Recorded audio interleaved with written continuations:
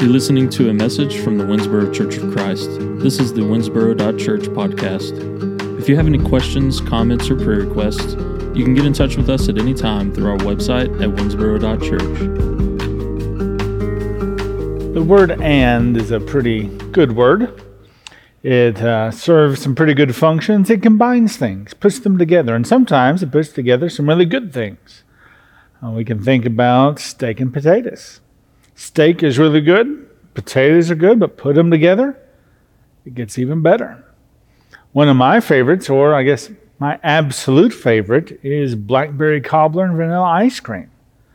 I love blackberry cobbler, and you give me blackberry cobbler by itself, I'm good, I am content, I am happy.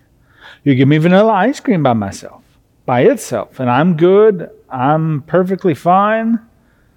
But you put them together, and I lose all sense of self-control.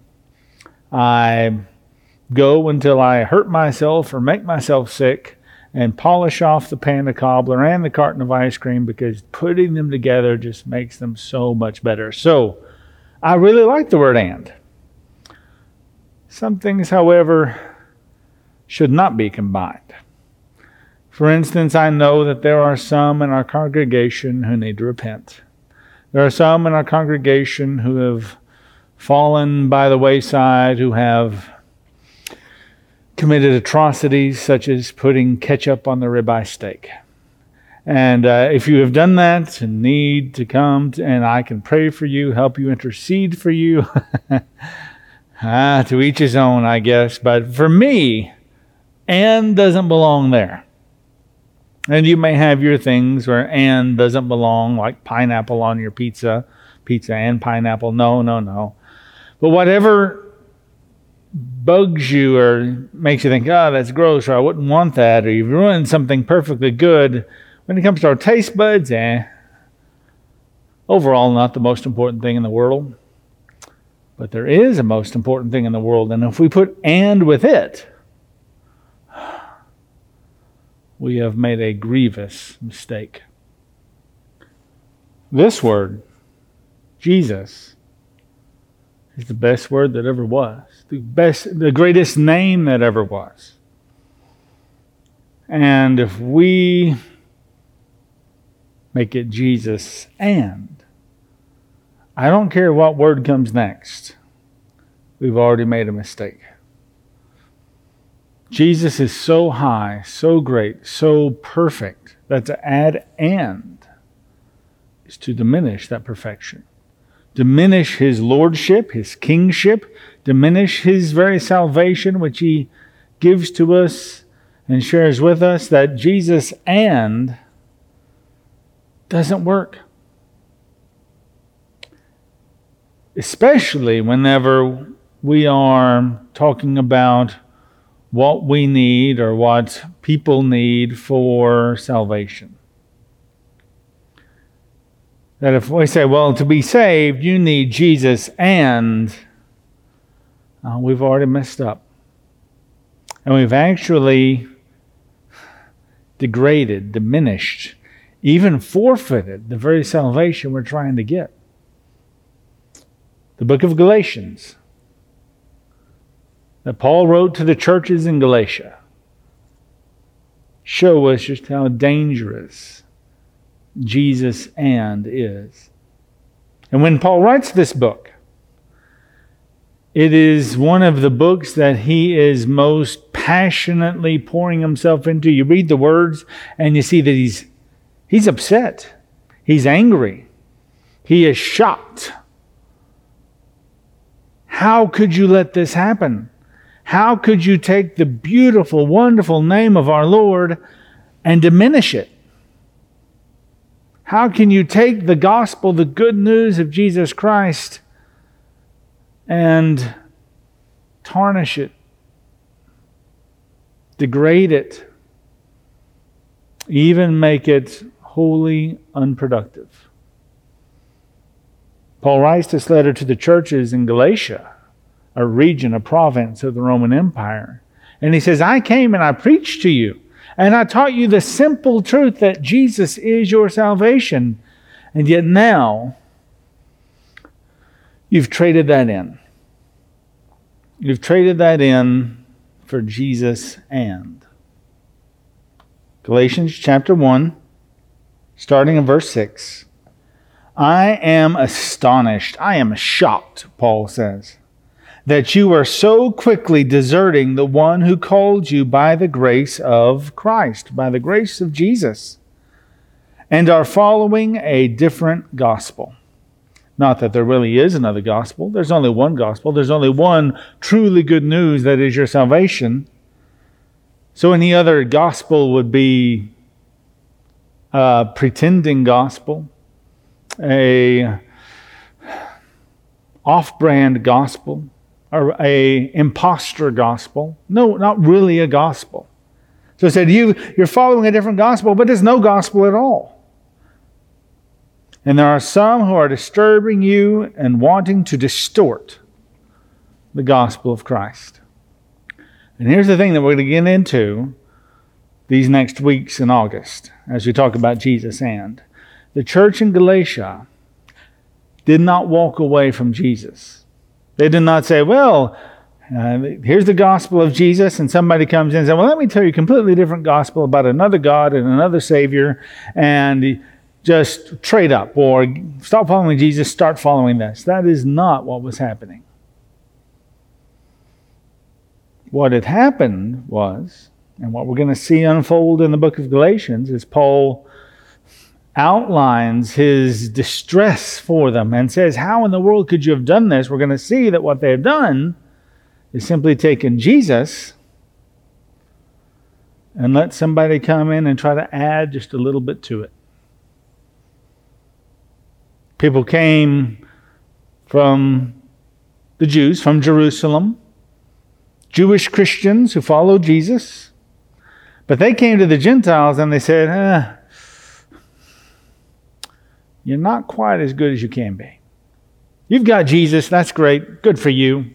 Paul taught you about Jesus, all right. Let me tell you a little bit more. That in order to truly please God, you need Jesus and there's a few things that is the and of Galatians, but most of them revolve around becoming more Jewish, adopting more Jewish customs and lifestyles and following Jewish regulations and living up to Jewish expectations. And the thing is, there's not a problem being Jewish, not at all. Jesus was a Jew. Paul himself was a Jew, the one writing this letter. But he emphatically tells the Galatians, who are Gentiles, like most of us, we are non-Jew, that makes you a Gentile. Paul is telling these Gentile churches, don't you dare let them tell you you have to become a Jew, because all you need is Jesus. And if you try to find salvation in any other way, even if it's just Jesus and, because again, these teachers weren't coming and saying, get rid of Jesus and just be Jew. No, they were saying, well, it'd be best of both worlds.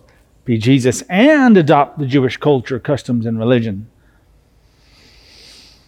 And Paul says, you do that, you diminish Jesus himself. And if you do that, you've lost your salvation. It's that serious. Imagine you're in a burning building and you are doomed. There is no way for you to get out of this burning building. But a fireman, or firewoman, or a fire person they come to your rescue. They use their axe and they knock a hole in the wall to get into, and they're wearing their full suit where the flames can't get them, and the smoke, and they can breathe. You are on death's door. You are utterly helpless. And they come in and they scoop you up. It's a big, strong fireman, and even like a guy like me could just scoop me up and starts walking me out to rescue me, to save me.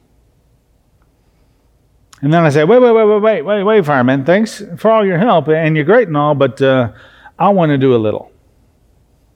Put me down, let me hobble, and let's say maybe I've got a broken leg or something, a burned leg, injured leg, and so all I can do is hobble very, very slowly. The fireman naturally would say, no, I can get you out faster than you trying to help me get you out yourself. Appreciate the thought, but I need to get you out of this building and I'm going to do it. But then I keep arguing. So no, let me do it. You don't want you have to do it all. I need to do a little bit too. Let me help you out. And the thing is, the fireman, by allowing me to help him out, let's say he sets me down, all right, and tries to slowly then hobble me out the door, I am diminishing his saving work. And I'm actually jeopardizing him as well. Because this burning building is coming down.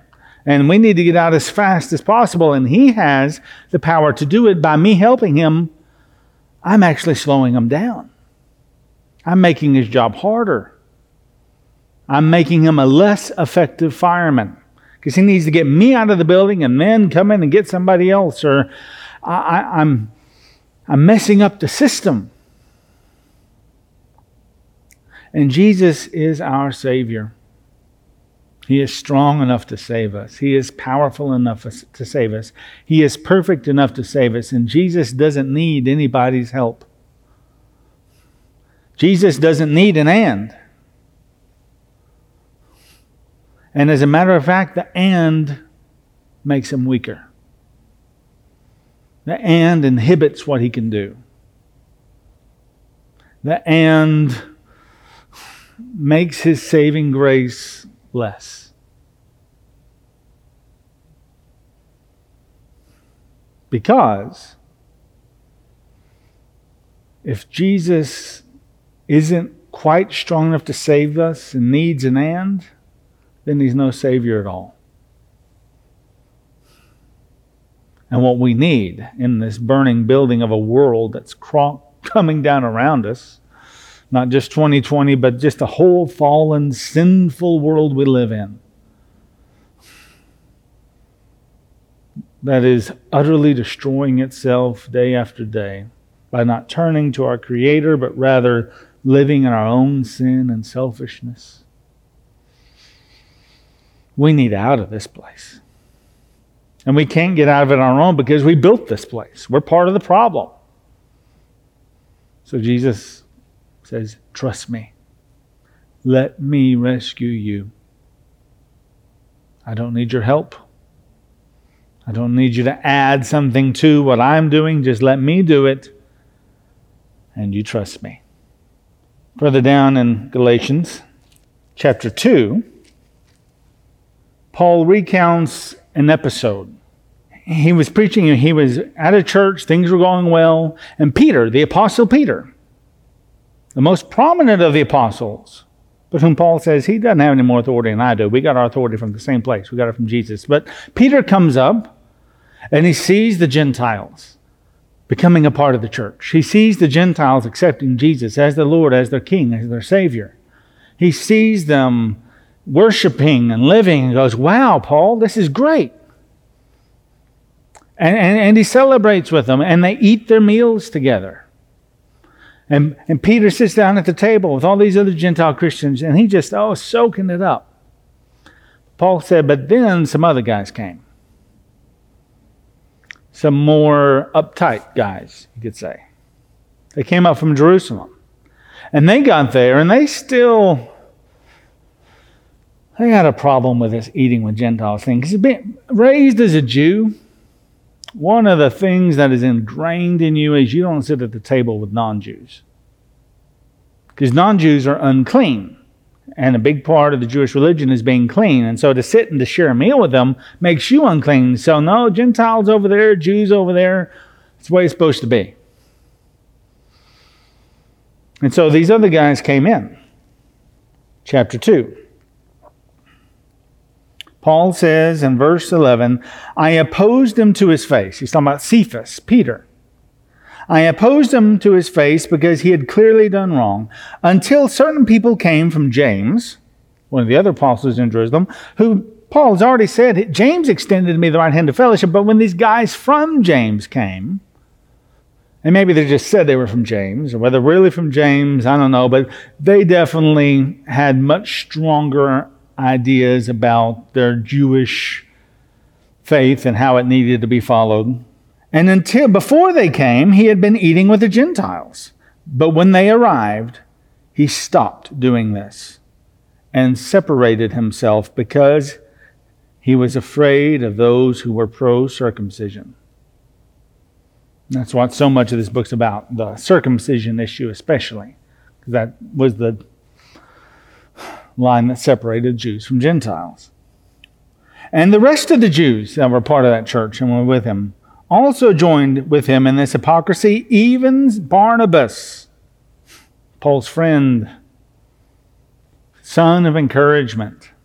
Even Barnabas was led astray with them by their hypocrisy. But when I saw that they were not behaving consistently with the truth of the gospel, Paul said, I said to Cephas in front of them all, I told Peter, if you, although you were a Jew, live like a Gentile and not like a Jew, how can you try to force the Gentiles to live like Jews?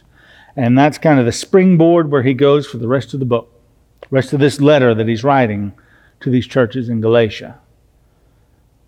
And Peter had a Jesus and.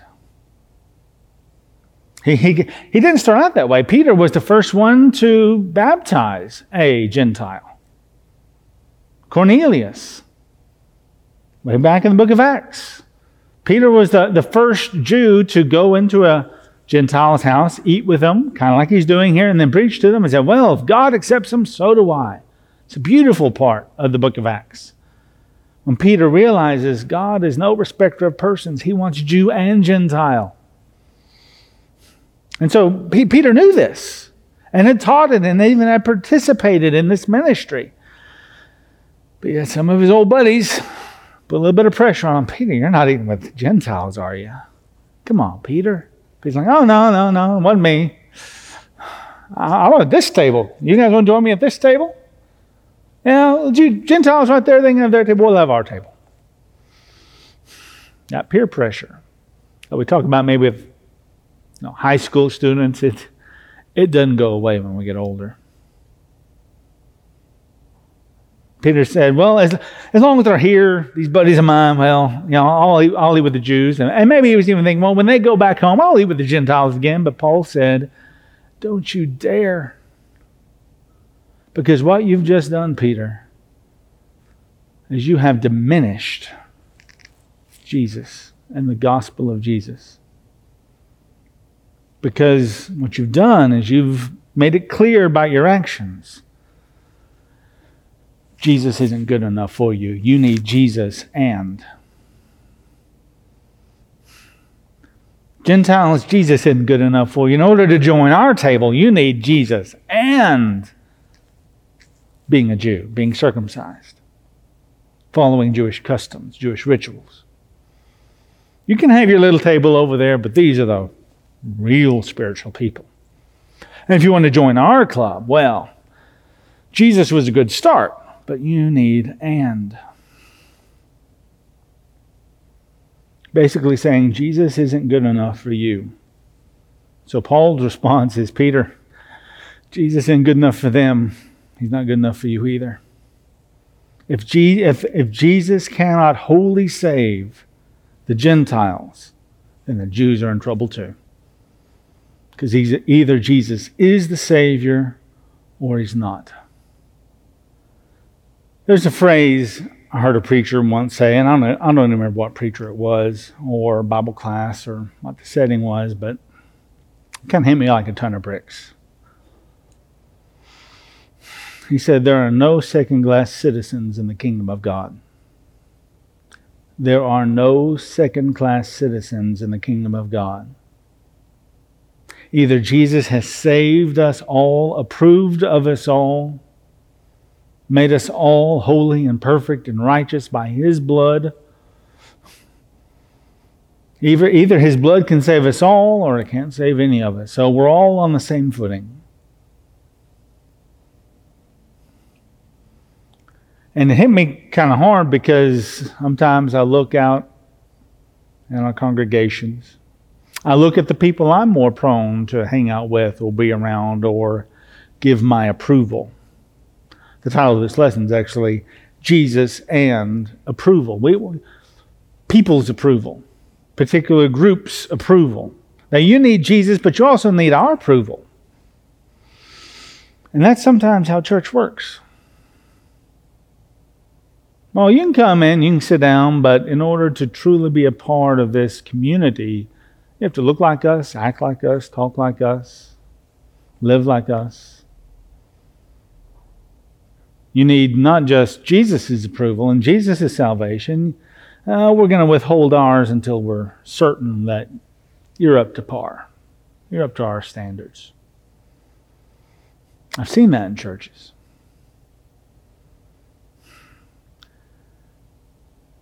And that's just a small human thing that, it comes in and we should do a little bit better, but it's just the way things are sometimes. What are you going to do? Well, it actually undermines our very salvation. It takes the salvation of Jesus and it cuts it off at the knees.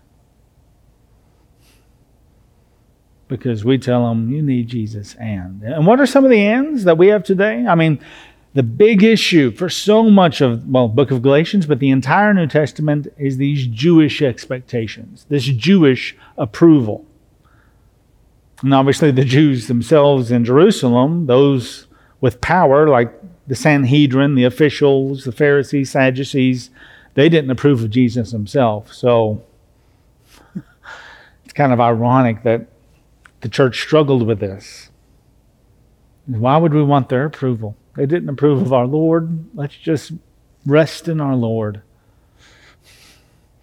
And there were many Jews in the early church. Again, the early apostles themselves, Jesus himself. But as far as the Jews that looked down on others, the Jews that everybody else wasn't quite good enough, said that has no place in the kingdom of God. No place under King Jesus. Because Jesus is all we need. So those are the issues back then. What are our issues now? Well, we're going to get into that next couple of weeks. But I'll say this for now. Sometimes in order to gain our approval, a church's approval, church members' approval, whatever, we have certain expectations. And some of those expectations might be a standard of living. We almost, I think, sometimes see poverty as a sin. And the way that we try to do benevolence work, well, let's lift them out of their poverty. And that's not a bad thing. To want to be a blessing to people's life, to help them improve their life situation, that can be a good thing. But to say, well, to have that expectation kind of hanging over their heads, that all these other successful, people in church, they've got their lives together and feeling that pressure. We should try very hard to not let poverty keep people away from Christ. Because it's not Jesus and 2.5 kids, white picket fence, 2-car garage, your middle class status. Not in the least. Poverty is not a sin. Not being great with money does not make one less valuable to God. Maybe we can help, encourage, offer assistance. But Jesus is enough for them. And we need to let Jesus be enough for them. Because then Jesus can be enough for me. And this goes to people who hold different politics than we do. We kind of have an assumption of, and sometimes that comes through the pulpit and the preacher, and I try hard not to do that, but in order to truly be a part of the in-group, of the actual church, you need to hold certain political views. And we'll convert you when we expect you to hold those political views that we would share. They don't need our political views. They can have vastly different political views that we maybe don't like, but you know what? It's okay. Why? Because they have Jesus.